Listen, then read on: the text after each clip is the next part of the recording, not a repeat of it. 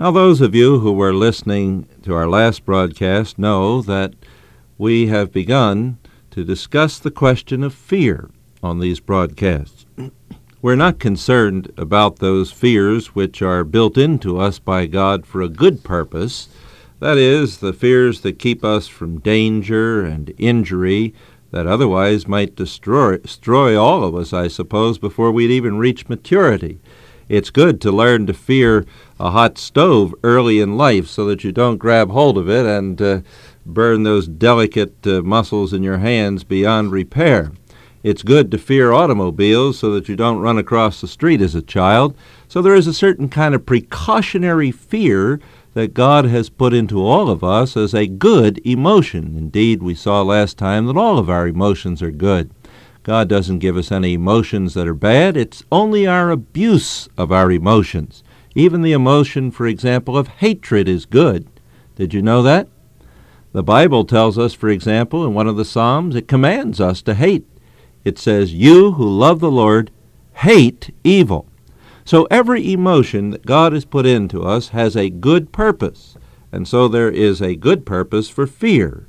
That is, that kind of precautionary ability to move back from the edge of the cliff when we see that the danger of falling over is great. But then all of our emotions can be abused. Hatred, anger, and fear are very powerful emotions that are abused very frequently by us.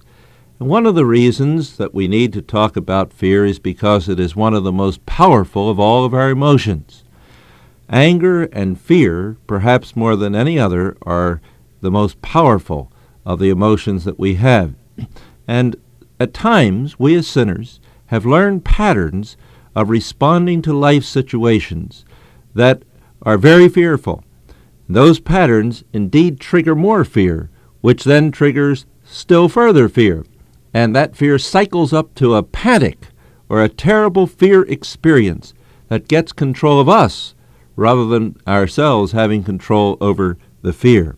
It's that kind of thing that we want to talk about over these broadcasts to come and today. So let's turn now to a very important passage on the subject of the control of fear. Over in 1 Peter 3, the writer says in verse 13, "Who is there to harm you if you prove zealous for what is good?" And then verse 14, "But even if you should suffer for the sake of righteousness, you are blessed.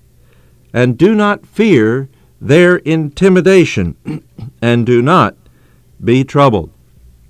Literally, verse 14 reads, "And do not fear their fear."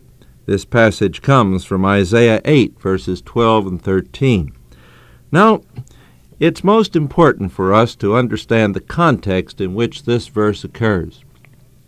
This doesn't just come out of the blue, suddenly plop down into 1 Peter 3, but Peter is concerned about many things that are happening in the lives of God's people, but one thing seems to be uppermost in his letters. The people to whom Peter was writing were people who were involved in the midst of great persecution. Again and again, that theme of persecution among those who do not believe the gospel comes out in Peter's writings. For instance, over in chapter 2, he talks about the sufferings of Christ, and he says that we have to bear up under sorrows when suffering unjustly, 1 Peter 2:19, just the way that Christ suffered unjustly and bore up under them. Notice verse 20 and 21, he says, "What credit is there if when you sin and are harshly treated you endure it with patience? But if when you do what is right and suffer for it you patiently endure it, this finds favor with God. For you have been called for this purpose, since Christ also suffered for you, leaving you an example for you to follow in his steps, who committed no sin, nor was any deceit found in his mouth. And while being reviled," get this, "he did not revile in return. While suffering, he uttered no threats, but kept entrusting himself to him who judges righteously." Now, It's in that context that the third chapter of Peter's letter begins. But the letter begins with these words. The third chapter begins with these words. In the same way, you wives, be submissive to your own husbands, so that even if any of them are disobedient to the word, they may be won without a word by the behavior of their wives. Very interesting that right in the midst of a discussion of the sufferings of God's people, that Peter talks about submission of believing wives to unbelieving husbands. What he's interested in saying here is that there is going to be suffering in such a context. There's going to be persecution. There's going to be difficulty that those wives will find as they live with unsaved husbands. But how are they going to handle it? That's the question. What are they going to do about that persecution? How are they going to stand up under it? Are they going to grump and complain? Are they going to leave their husbands? Are they going to fight back? Are they going to revile those who have reviled them? Or are they going in the same way, are they going to handle this kind of persecution from unsaved husbands the way that Jesus Christ handled persecution from the unsaved people who condemned him and crucified him to his death? That's the whole point in this passage. You see, he goes on to say, and I haven't time to open up the first part of 1 Peter 3, but we've done that elsewhere, and I've spoken about that before on this broadcast, and perhaps I'll have a chance to do that again in the future.